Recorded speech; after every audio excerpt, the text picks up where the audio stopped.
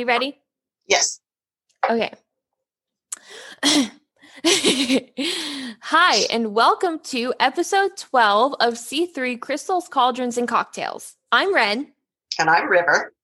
And today, or this week, we are continuing our topic on herbs. Yes, we're going to give you sage advice. Okay, Ren's not laughing. Your jokes are funny. I'm just used to your jokes. Yeah. I'm this way all the time, guys. So, she's old. She's over it. I'm not over it. I think it's funny that you think it's funny. I think it's funny. Okay. But first, before we get into it, what are you drinking? So it's been a really shitty day at work. It's been a shitty week at work. And I haven't had time to drink anything because I've been too tired and too much crap to do. So I am drinking my rosé wine because it's the easiest thing to do and I don't have the patience to make a snazzy drink today. So I'm drinking my rosé wine, the bubbling stuff, and I'm drinking it out of a pewter glass. It's not a glass, a pewter goblet that I got from the Renaissance Festival one year, and it's got Celtic etchings all down the side, and it fit my mood. Oh, sweet! So, I'm that just fits my mood. What are you drinking? I'm not fun because I think I'm taking a break from alcohol. I know why. Yeah, so I'm drinking a Pepsi. But I'm taking a break from alcohol because I drank too much when I went out with my husband and friends and just wasn't feeling it. And I've been having some stomach problems. So like food wise, I haven't been able to eat like normal foods without my stomach having a problem with it. So I've just been kind of taking things out of my daily food to figure out what it is. So I'm just experimenting with my food right now. So I'm having alcohol would screw that up. Yeah. I'm doing a 0 sugar Pepsi today.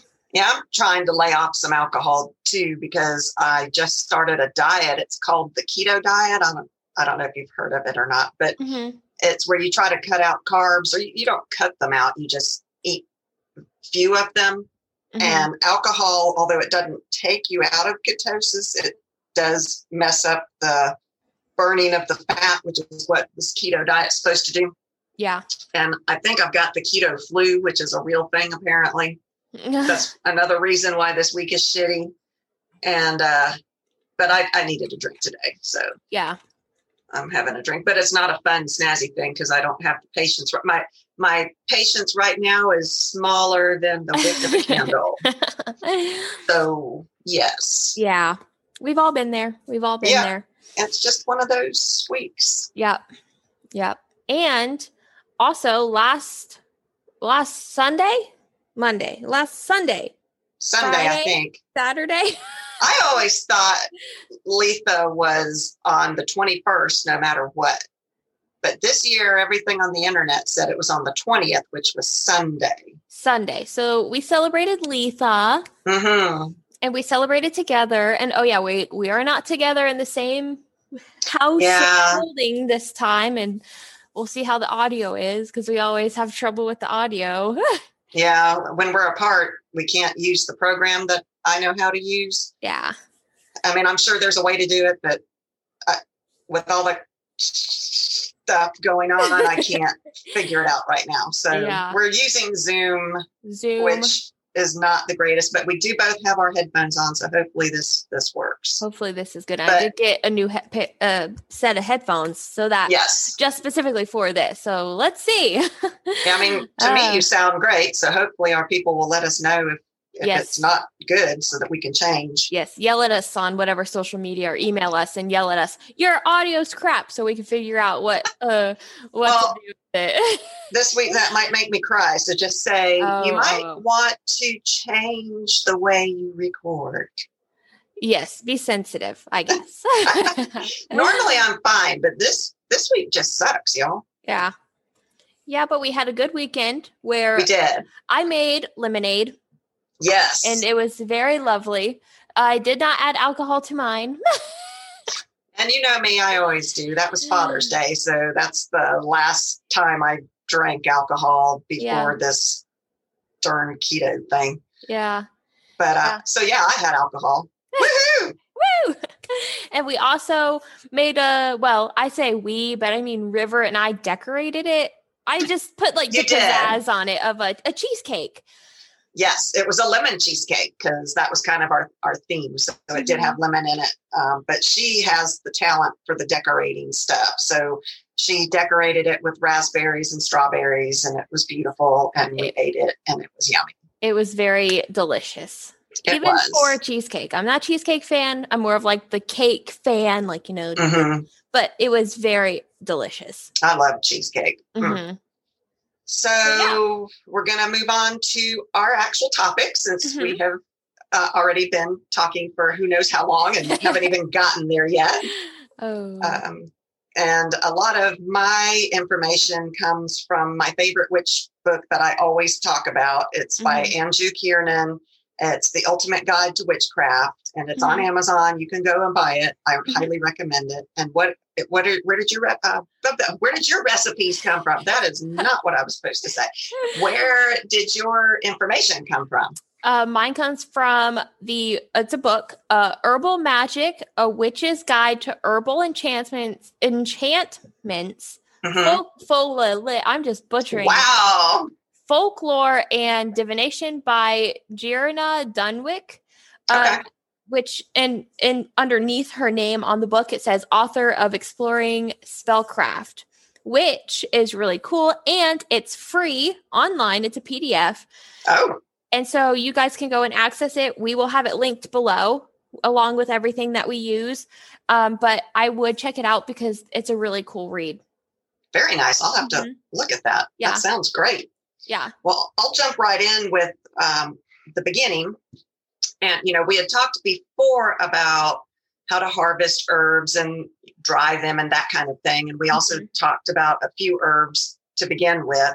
Now I'm going to talk about making magic with your herbs. And you should work with the moon phases. The full or waxing moon is good for preparing and decanting so that the plant's energies are pulled into the liquids. You can also use the ruling planet of the herb, which if you remember our very first episode on herbs, Ren got into that. She told us all about the different ruling planets of the herb. So you need to take that into account too with the moon phases to get that intended effect out of your herb.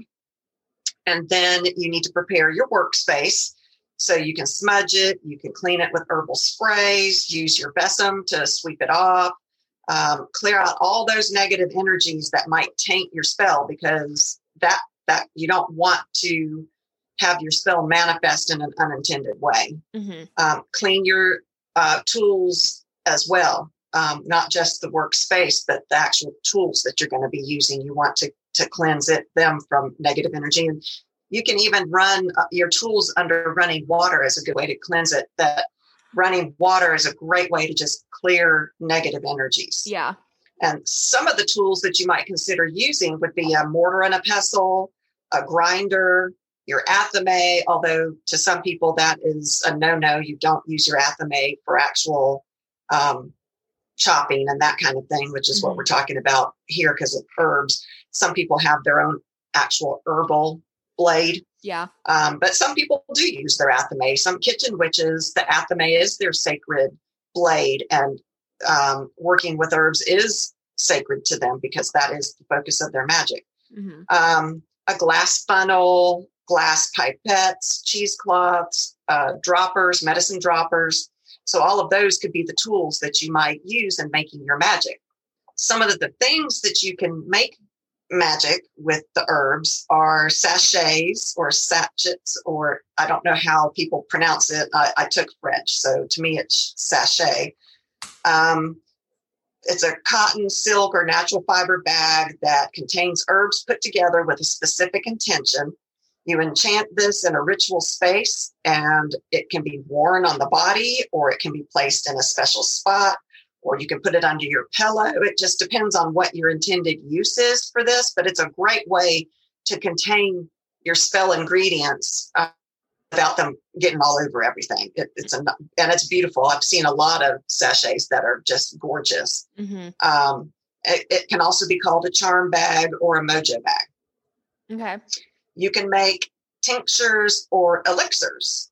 And with that, you place the prepared herb into a glass jar and you cover it with vodka or brandy. They're usually actually made with brandy. And you cut it in half with raw honey.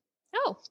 And then if the herbs are powdered, you fill the alcohol about 2 fingers above the powder, and you place it in a cool, dark place for about 4 to 6 weeks. And you need to shake the jar or roll the jar gently 1 time a day, chanting your intentions as you do. So you're instilling your intentions into that elixir or tincture. And during the waxing moon, you can decant the liquid through the cheesecloth into clean jars for storage. Okay. Yeah. And then an infusion, which is basically like making tea, and I'll actually go into teas later because that is one of my favorite ways to use my herbs. But an infusion is where you take the leaves, the flowers, and the stamens, which are the pollen stems of a plant that are delicate and would be destroyed if you boil it directly in water, and you preserve the benefits of the plant. You add the plants to a mug or a jar and boil the water and pour it over the plants instead of boiling the plants in the water because they would disintegrate and fall apart. Yeah. You cover it with the lid or a small plate if you don't have a lid, and you leave the plants to infuse for about 15 to 20 minutes. And then they can also be left to infuse overnight to create an even stronger, although a lot more bitter if it's something you're going to eat or drink, potion. And then you strain the plants and drink just like you would a tea. Okay.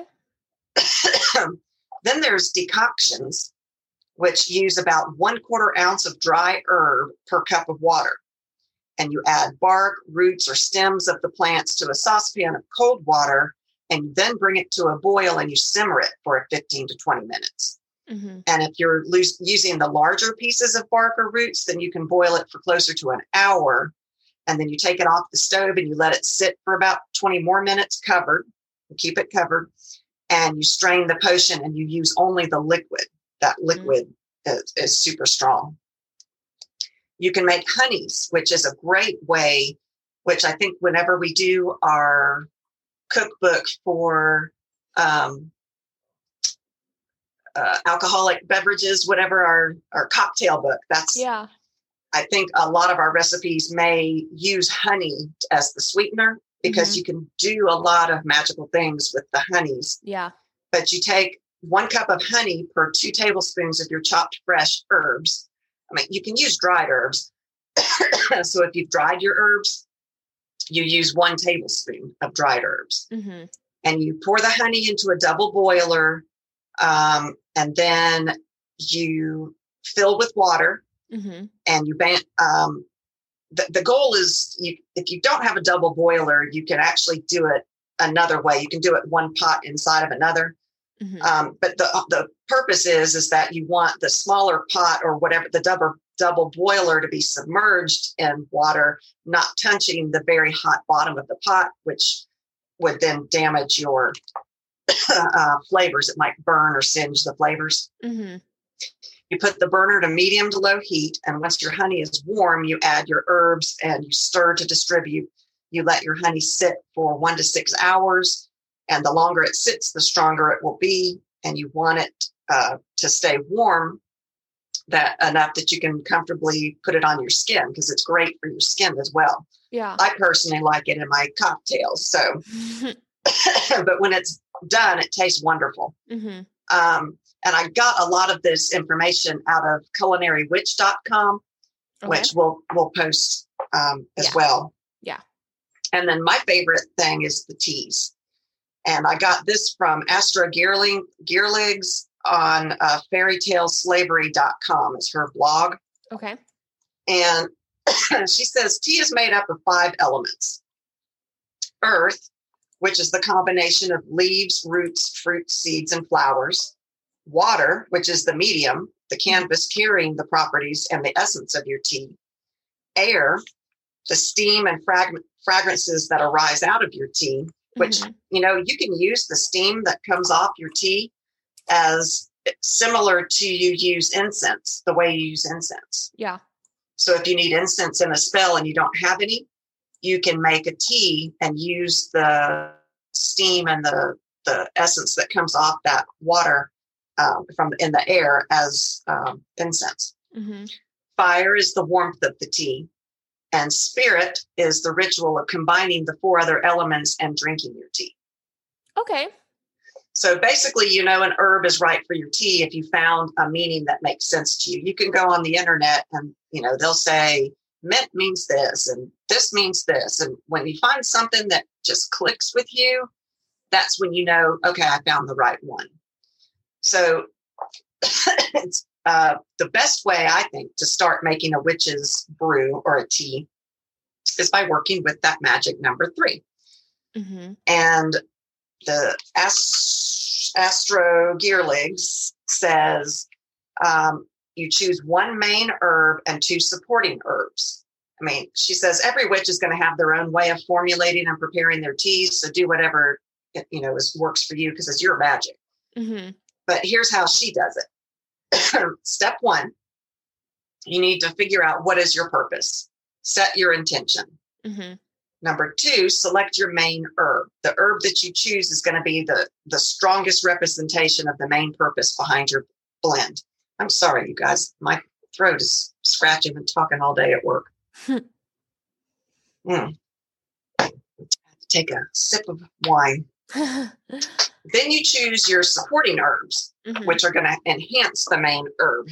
And you know, it could be supportive in the way that they taste. It could be supportive in the coloring that they're going to make your tea, the color associations that you want to see, their fragrances. Like right now, I like to just have a black, viscous tea right now because that's my mood.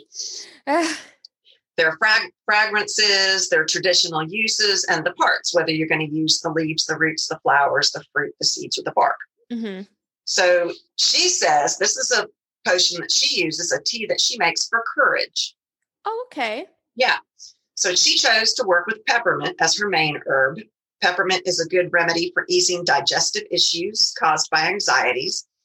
The digestive system is linked with the solar plexus, which, as we know, we talked about the chakras, which is also considered the seat of your personal power. Peppermint strengthens the solar plexus, which governs confidence and the ability to tune into inner knowledge, you know, that gut feeling. Yeah. And then she used as her minor herbs, ginger and Earl Grey. Ginger has grounding powers that strengthens the solar plexus, and its spiciness invigorates and stimulates action.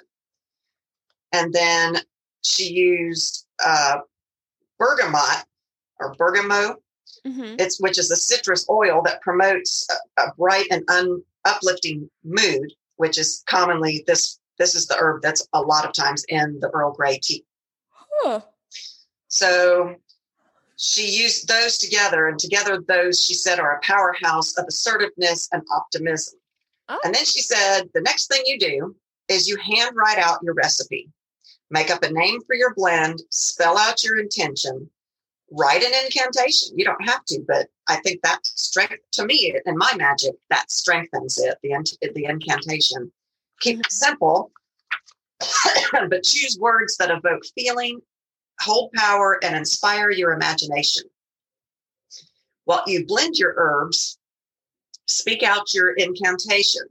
Speak it each time with more power. And I would say to speak it 3 times, given the power of 3. Yeah.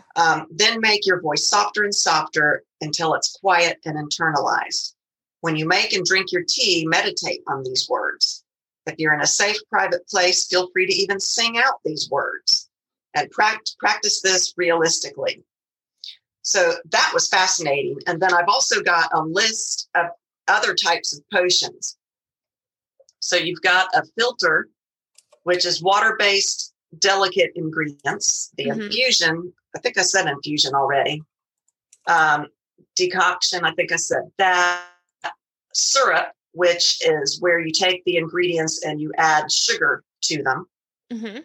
A poultice, which is something that you chop up the plant material and it's placed outside your body. Like, we've all heard of poultices. Like if you get a bee sting, you might put a poultice on the bee sting to draw out poison.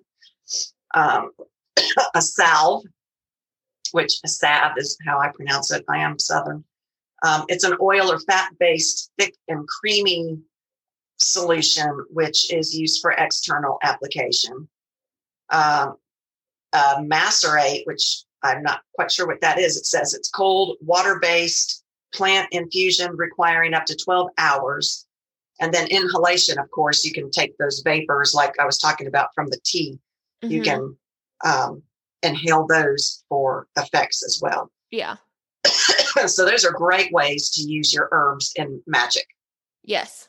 I have a neat little link, which I guess Ren will put in the information area when we post it. Yes. It's a cool link, and it tells you, it's a quiz. I love those online quiz things, and it tells you what type of herb you are.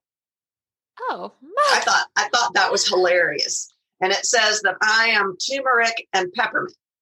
So apparently everyone feels brighter around me. Probably not this week. You know how to settle down in any difficult or inflammatory situation with your vibrant and fun-loving personality. Your enthusiasm is unique. I would say that's a very true statement. And some don't understand how you stay so bright. You do well in warm and welcoming places where your bright energy is welcomed and celebrated. That's so cool. I would love you all to go take this quiz and tell us what type of herbs you guys are. I'm going to have to go take the quiz and see what type of herb I am. Definitely. And she'll post the link, but I'll say it out loud. It's www.traditionalmedicinals.com. Okay. Yeah. So I didn't really go deep into information like making magic with herbs. I kind of went on kind of what we did last time, like the last 2 times we talked about herbs, where now I kind of dove into herbal superstitions. That is so cool. I'm so excited to hear this. I only picked 4 because it was actually really hard to pick which ones I wanted to talk about. It was an adventure. Is this the one? Is this the stuff that's from that free book you said? Yes. Very cool. Okay. So, herbal superstitions. I'm going to go alphabetically. Okay. So, I started with acorn. Okay. Love acorns. I've never heard of acorn being used in this way, so it was really fun. Okay. So it is believed that an acorn, when you place it on your windowsill, it'll guard your house against fires and damage caused by lightning strikes. Oh, how interesting. I have never heard that. I know. And this superstition, and I love Norse mythology, it can be tracked back to Old Norse legend that the great god Thor was once sheltered from the thunderstorm under a mighty oak tree. Oh, how neat. Isn't it? I love that story. I love it so much. That one was short and sweet. Yeah, I like that. That's so cool. Mm-hmm. So next I have broom. So the broom has long been regarded as the plant of ill omen and it's unluckiest during the month of May. To sweep the house with blossomed broom in May, or even to bring it into the house, is said to sweep the head of the house away. What does that mean? Sweep the head. What is the head of the house? Like the roof or the master of the house? Like back in the day, it was the man, or both. Get rid of that man. In England, it was once believed that the whipping of a young boy also could be associated to that saying, like sweep the head of the house away, and then the whipping of the young boy goes with like a green broom, which resulted in the stunning of his growth. maybe the stunting of his mental growth for sure. Jesus. Yeah, that one was a little, but it's cool because you always think, oh, a witch's broom, and you never think of it like this and like herbal I'm only drinking Pepsi. Herbal superstitions. You're empathic to my pain today. So next is daffodil. If the very first daffodil you lay eyes upon in the spring or summer hangs its head towards you, this is said to be an omen of bad luck for the remainder of the year. Well, that kind of sucks because daffodils bloom in like February, so you're screwed for the whole rest of the year. But it's only if it looks towards you, like if it's like and it hangs its head. Yeah. Okay. This herbal superstition, which is centuries old, continues to live in many parts of Great Britain. You know, I love the daffodil. It is the first flower that my husband ever gave me when we were dating. Aw. He actually stopped. We were poor back then, and we were in college when we met, and he stopped on the side of the road before it was like early on, like maybe our second date, and picked me a bunch of daffodils off the side of the road. And to this day, I love daffodils. Aw. Mm-hmm. Does your husband remember that? I think so. Yeah? Yeah. That's so sweet. Yeah. Yeah. And the next one I think you're going to like because it's garlic. I'm covering garlic. Yeah. So the legendary power of garlic to keep bloodthirsty vampires and all evil spirits at bay is known throughout much of the world. However, some say that the only garlic gathered in the month of May can truly be effective for this purpose. I'm not sure. Why is May so dangerous? May is the month where like you start to see the growth in all your plants and everything from the winter and spring, like actual gardening season. So maybe it has something to do with that. I can see why garlic would be especially powerful then, because like you said, it's when it's bursting to life and it's at its peak. But that one with this whipping of the boy or the broom from the month of May being a bad thing, I don't know. Yeah. According to an old legend popular among Christians, the first garlic sprang up in the spot where the devil's left foot stepped when he left the Garden of Eden. Well, they shouldn't want to eat garlic at all then. Right? And in the spot where his right foot stepped sprang the first onion. Oh my God. I love onions too. I guess I'm evil, I guess. Which is funny because I'm allergic to both of them. It's so funny because like I can't, like, it's not like I'm allergic, like I'll die from them, anaphylactic kind of. Yeah. It's like more of like I'm sensitive to the garlic because I was talking to my youngest sister and I was like, yeah, I just hate the aftertaste of garlic and onions. And she was like, what are you talking about? So she doesn't feel it. And I looked it up and it's like a sensitivity, and people who are more sensitive to that type of, I guess, plant or herb are like allergic. Like it leaves like an after. I get mean when I eat raw onions. Oh, my husband knows not to let me have raw onions. Oh. Well, or if he does, he's like, okay, I'm going to go fishing. Yeah, I'm going to go. I'm going to head out.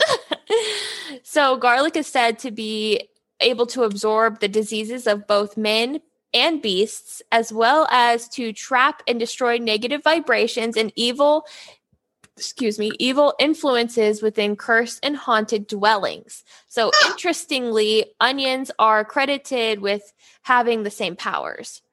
That is bizarre. I love that story. I didn't know any of that. The devil's left and right. Yeah. That is the coolest thing. Yeah.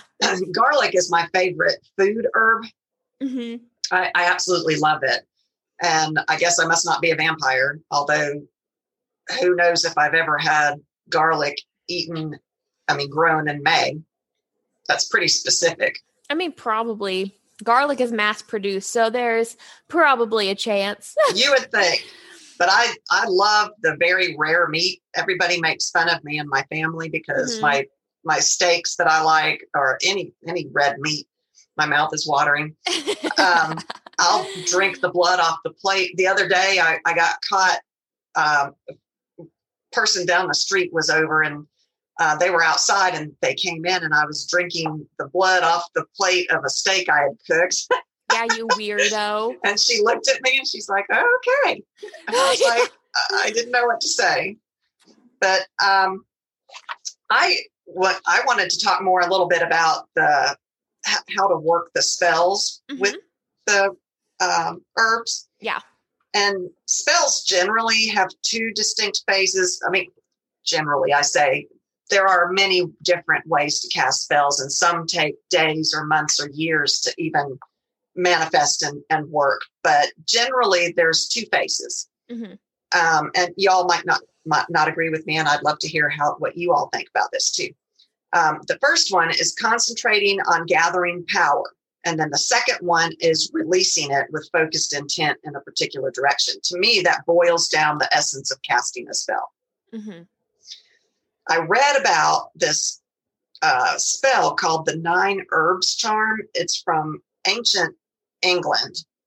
And it calls for the assemblage of herbs, which if you notice, 9 is also got 3 in it. It's 3 threes. Yep. But you assemble chamomile, mugwort, lamb's cress, plantain, mayweed, nettle, crabapple, thyme, and fennel. And these are crushed and mixed into a salve. And the charm is sung 3 times. There's that 3 again. Yeah, that 3. Over each ingredient. And again, over the patient. This was used for healing purposes back in the day. So in monasteries and things, they would make this. And it was then chanted again over the patient as the salve was applied to the patient. And if properly executed, the 9 Herbs Charm protects the patient from illnesses believed to come from toxins in the air. Okay. Which back then they had little understanding of what caused certain things. But for some reason, these herbs, when applied as a salve, healed people. And I guess if it didn't, then they just said that it wasn't executed properly. Yeah. It's not necessarily necessary to speak those specific words. It's whatever words, to me, spell work is intent. Yeah. And so however you personally need to get your intent across is fine. Some people want to sing. Some people do rhymes. Some people, your magic is your own. Yes. I think the important part of spell casting is your intention and your focus, which is very important. So, that reminds me actually of you remember the Charmed episode where Phoebe was in class. She had gone back to college, and these 3 girls behind her, I don't know if you remember this or not, they were sitting there reading from this book, and they're like, oh, this is a spell for making the perfect man. And they were reading it out, and Phoebe's like, oh, that will never work. That's not the way it needs to be done. She's like, you need to say it like this. And she says the spell. Well, one of the girls had her tape recorder going. And so that night they went home to make the perfect man, and they played Phoebe's voice. And of course it turned these animals into men, which led to a whole bunch of debacle. But, it was funny to me that she thought, and some other people may think this too, that it was important, the words you used. I mean, to me, the reason I don't think the actual words used is as important as your intent is because if you're using someone else's words, those don't have necessarily have meaning to you. Yeah.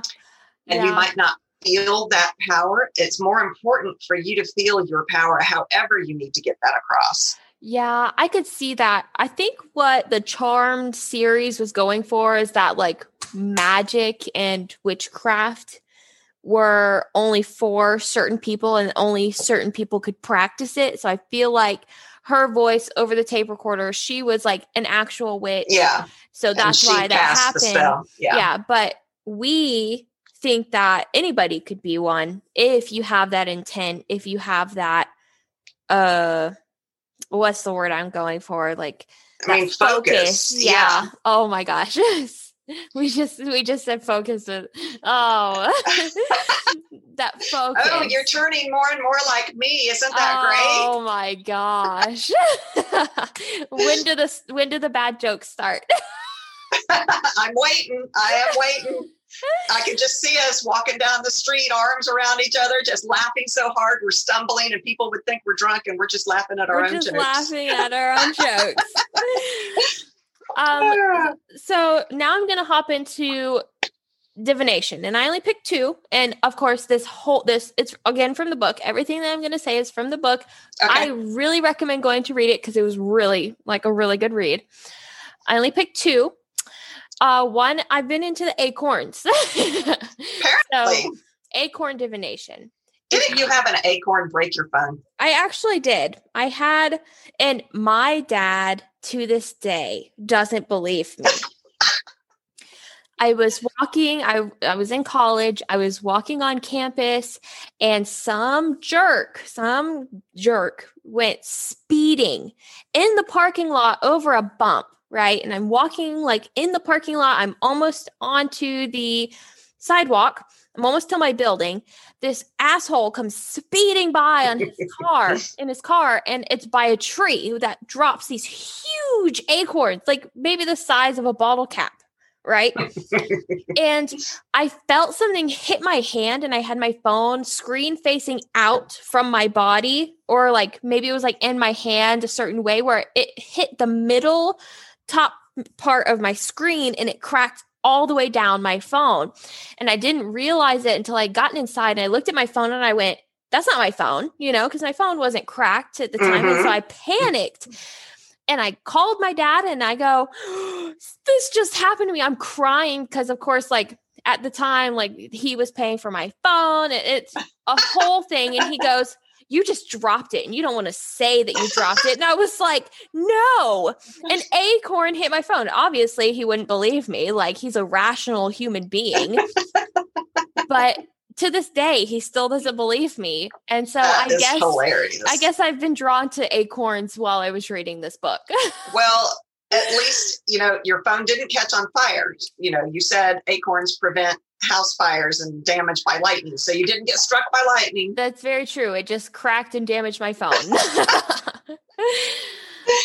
So, acorn divination.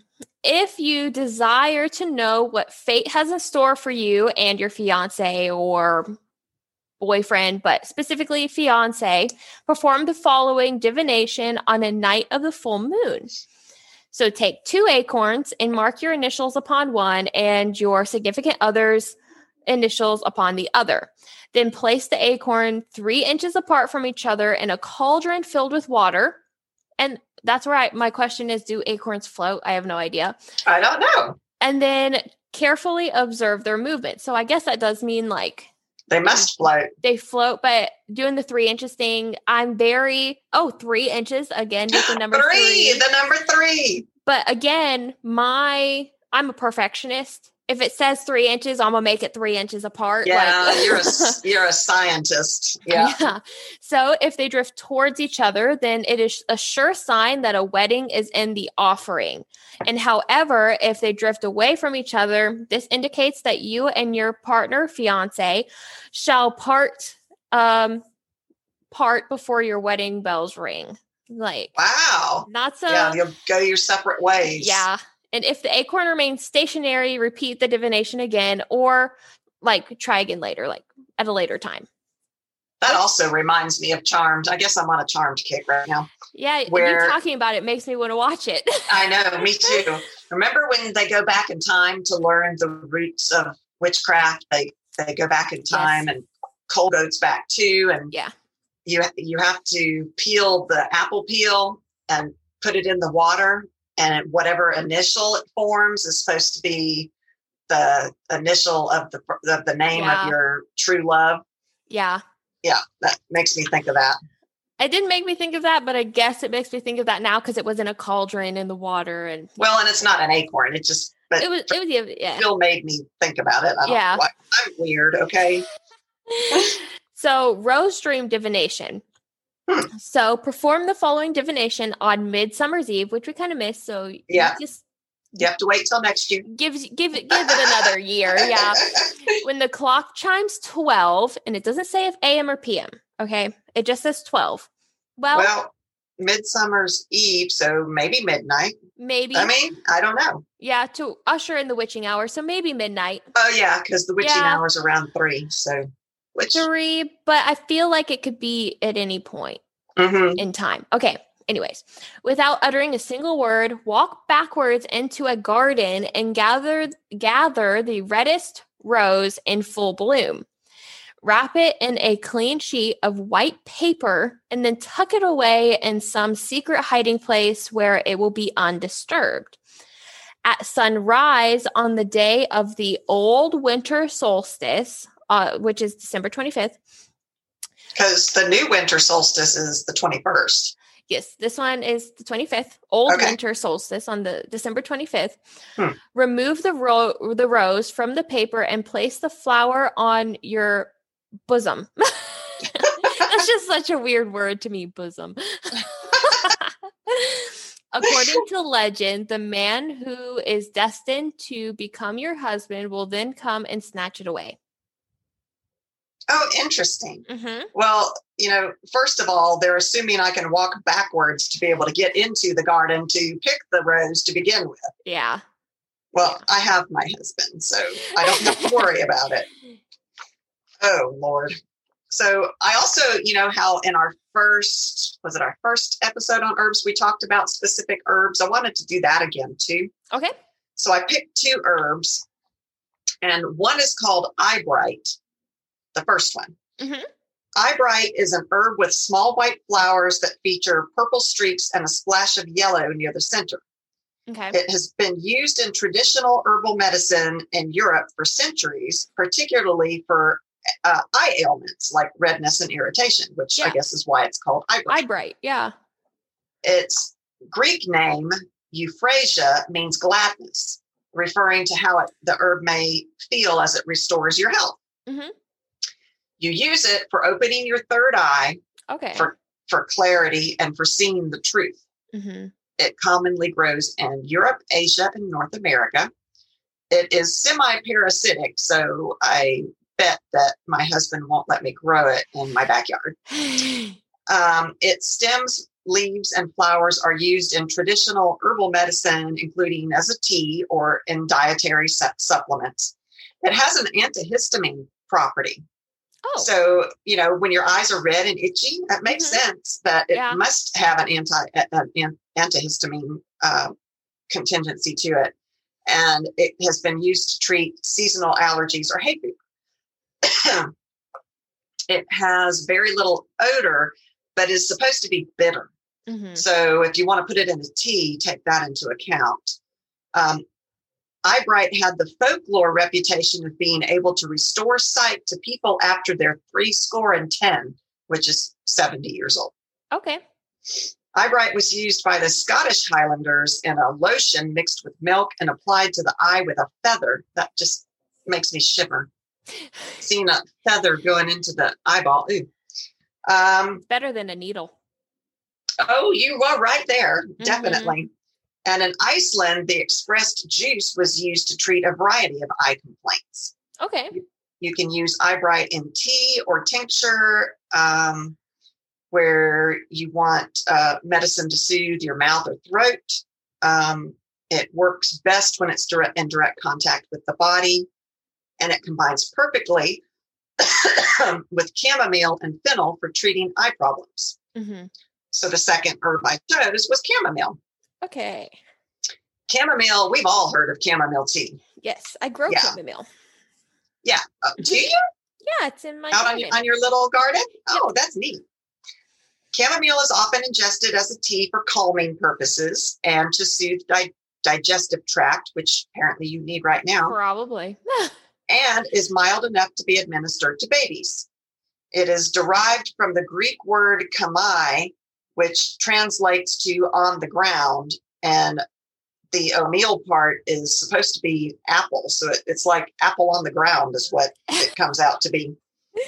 It was used in ancient Egypt as an offering to the gods. Okay. It is a gentle sedative, and its flowers contain antifungal, anti-inflammatory, and antibacterial properties. In fact, in Egypt, they used it as a cure for malaria, which is bizarre. Yeah. Common preparations were teas, baths, sitz baths, gargles. I read that as gargoyles. Inhalations and compresses. I'm like, what do you do with a gargoyle? Gargoyle chamomile. Gargoyle chamomile. Germans refer to this herb as Alles Zutraut, which I am sure that I am not pronouncing that right. My sister is taking German. She would probably laugh at me, but which means capable of anything. Native Americans have used this and related species in the Americas, and they often use the entire plant, which doesn't surprise me. The Native Americans were very good at not wasting anything and being very respectful of nature. Yeah. But the Aleut drank teas to alleviate gas and considered the plant a cure-all. And drinking the tea was a Cherokee trick for regularity, so it helps you poop. The Kootenai and the Cheyenne got creative, the former making jewelry and the latter making perfume out of the pulverized flowers. Chamomile has magical implications for attracting money. And accordingly, there are gamblers who like to use it as a hand rinse when they need luck. Oh. Isn't that funny? That is funny. That's weird. I know. I wonder if I should make a chamomile soap and sell it or something. Oh, I would buy it. Are you a gambler? No, I just like chamomile.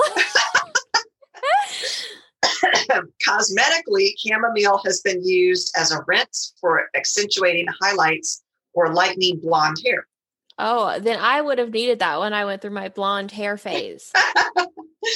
Topically, this herb has an emollient effect and is softening and soothing to the skin, which emollient means it helps you take off the dead skin layer. It has also been used as a perfume and flavoring agent for liqueurs. Yay! I want to use chamomile for that. Such as Benedictine and vermouth. Now, I've had vermouth, but I don't think I've ever had Benedictine. I'm not quite sure what that is. According to an herbalist, Matthew Becker, the type of person who responds best to chamomile is one who complains often, or fretful children, and for adults who act like children. Oh. Which my oldest child was colicky when she was born. And so it would have been very nice to have had chamomile to try on her because we were about to kill her. But anyway. Some call it a weed, but as you, Ren, so eloquently stated, an herb is an herb. An herb is an herb. I guess sometimes a weed is an herb. And I found a quote from Doug Larson that says, "A weed is a plant that has mastered every survival skill except for learning how to grow in rows." Isn't that great? I love like that. Yeah. And then as I was doing this research, I came across where I want us to take our next trip that we're going to drag our husbands to. Okay. Well, once COVID is completely erased because it's not in the United States. Oh. It's Slovenia, and I want to go. Okay. And they have monasteries there. There was this whole site about the herbs over in Slovenia and the things that you can go and see. They have monasteries where monks have explored the positive effects of medicinal plants for centuries. Oh. You can buy stuff there. You can visit local herbalists. They have herb farms, herbal boutiques. I want to go. It looked amazing. That sounds amazing. And then it made me think about how we were watching, it's a brand new series on Netflix, The Kid with the Horns. I can't remember the name of it. Anybody who's watched it will know what I'm talking about. But there were these flowers that would pop up wherever the sick came about. And my husband, Mike, said that he heard that wherever there are poisonous plants that grow, there's usually a plant that treats it that grows right near that, which I thought was the coolest thing I had ever heard. Yeah, that is pretty cool. So I wonder if that means like near nightshade, which is a poisonous plant, does the remedy for nightshade grow? That I'll have to check that out because I find that to be interesting. Yeah. And then the last thing that I found a site that talked about herbs with, how did they put it? It was a English website, and the way they put things is different than we do here in the United States. And so they were talking about these dirty named herbs. Okay. There is an herb called stiffcock, which actually treats ED, erectile dysfunction. It's an herbal treatment. Oh my gosh. It's called stiffcock. Pretty clever. You don't have to wonder what it does. I know. And then there was one called Sticky Willy, which is funny because over in England, that willy is your dick. And then nipplewort. And then there were some other ones that they thought were dirty, but it's not words that the United States use for that. But I thought that was funny. Yeah, like you and I wouldn't understand it. Yeah. Yeah, we wouldn't consider that a dirty word. Yeah. So next, I found something that also in the book was really cool. And I've seen it before, never really read into it, and I actually want to go back and reread into it and want to do an episode on it, like alone. Hoodoo. Hoodoo. So the art and practice of hoodoo, which is also known as conjugation, like conjuration, not conjugation. Yeah. We're going to conjugate some verbs tonight. You came here for a learning lesson. Some hoodoo with conjugating verbs. Holy cow. And root work. Oh my gosh. It is an African-American tradition of folk magic. The origin of the word hoodoo is a mystery. So it is known to have been in use in the United States since the 19th century and or probably earlier, and it is believed to be African. Okay. Not to be confused with voodoo, which is a Haitian religion. Okay, because that was what I was thinking. Voodoo is what I've heard of. Yeah. Hoodoo is neither a religion nor a religious denomination. Wow. You're struggling, conjugation, and so therefore it is not capitalized. Oh, so voodoo is capitalized because it's a religion, but hoodoo is not capitalized because it is not a religion. Yep. So hoodoo is a unique blend of African religious beliefs. So it's a blend of them and customs with Native American herb lore and European folk magic. So it's like a little bit of knowledge pulled from like a little bit of all over the place. Which, probably makes it a very powerful magic. When you try to, it's like when you make dogs and you get so ingrained into interbreeding and that kind of thing that problems it's you learn more and do better when you have outside influences come in. I think I could see that. I could see that. And this hoodoo can be practiced by anyone. It is popular and is strongest throughout the southern regions of the United States. Louisiana. Yeah. I mean, I associate voodoo with Louisiana, but maybe you're getting it confused. I might be. That's true. I don't know. This is the only research I had done on hoodoo, and I really want to do more. Yeah. So I picked 3 herbs that go with hoodoo, and I just love them. So Angelica root is the first one, and it has the purposes of warding off evil, uncrossing or breaking jinxes, and attaining good luck. Oh, so I'm going to make a note of that one because I am often jinxed and need good luck. When anointed with 3 drops of peaceful... There's 3 again. Yep. Peaceful Home Oil. And I think that the author talks more about Peaceful Home Oil throughout the book. Mm-hmm. And carried in a blue Mojo bag. And you just talked about Mojo bags. Yeah. So I thought that was really cool. That is so cool because we didn't plan this. Yeah. A blue Mojo bag with a pinch of lavender flowers and angelica root is said to bring peace and tranquility to one's home and protect their marriage against infidelity. Yeah. Interesting. So the next one, you guys are going to have to go look this up, like what it looks like. It is so cool looking, but also like, I'm not going to say freaky, but like weird. Okay. Okay. My connotation to weird is not bad. It's just, it is. Weird is not bad. Her connotation of weird is a picture of river in the dictionary. She's not laughing. What? She's just looking at me like, what the hell are you talking about? My brain kind of like went ... like what? Move along. Okay.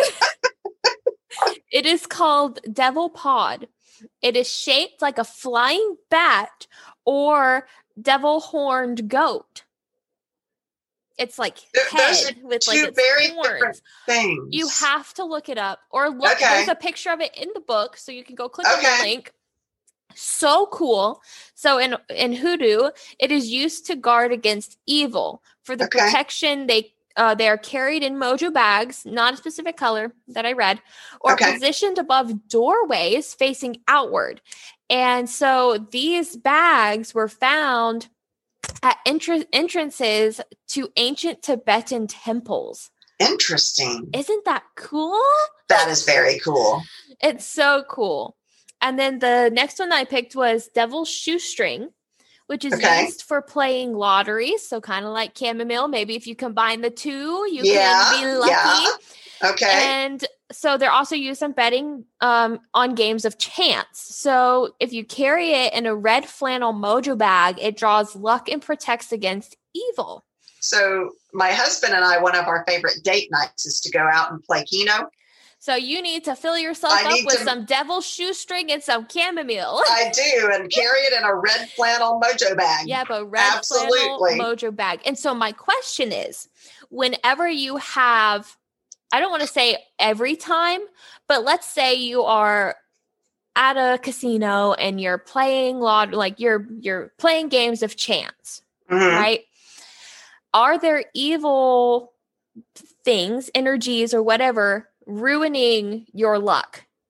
So that's why you have to carry a Mojo bag to protect against that evil. Like, is that evil always there playing around, or like, is it just a string of bad luck? Like, that's my question. Interesting. I don't know. Yeah, while I was reading this, I was like, that's very interesting. So in life, do you just have evil energies following you? And so that's why us witches try to protect ourselves, because we know that there's other things. And so that's why we why we do these things, to help protect against evil. Like, interesting. That's my question. I hadn't thought about that. I don't know. Me neither. And so now I'm just going to think, whenever I go anywhere, there's like, if I like trip, I'm going to be like, yep, an evil force tripped me, not myself. When I go and when we play Keno and we lose, we're going to say, yep, it's those evil Keno forces against us. Keno forces. Oh, how funny. So, well, that was fun. Yeah, that's all that I have. Me too. So yeah, okay. Thank you so much for listening. You can find us on all social medias at C3 Witchy Podcast. That's Twitter, Instagram, TikTok. And then you can also find us at our website, which is www.c3witchypodcast.com. There you will find our links to all of our social medias, as well as our merch and Patreon. Yes, please come support us. Yes. We need, it takes money and time to do this. So any support that you would give, if you enjoy this, please support us. Yes, it would be fun. Yeah. Lovely. Yeah. So thanks so much for listening. We'll see y'all next week. Not see, but you know what I mean. We'll talk at you next week. Yeah, you'll listen next week. All right. Thank you all. Thanks.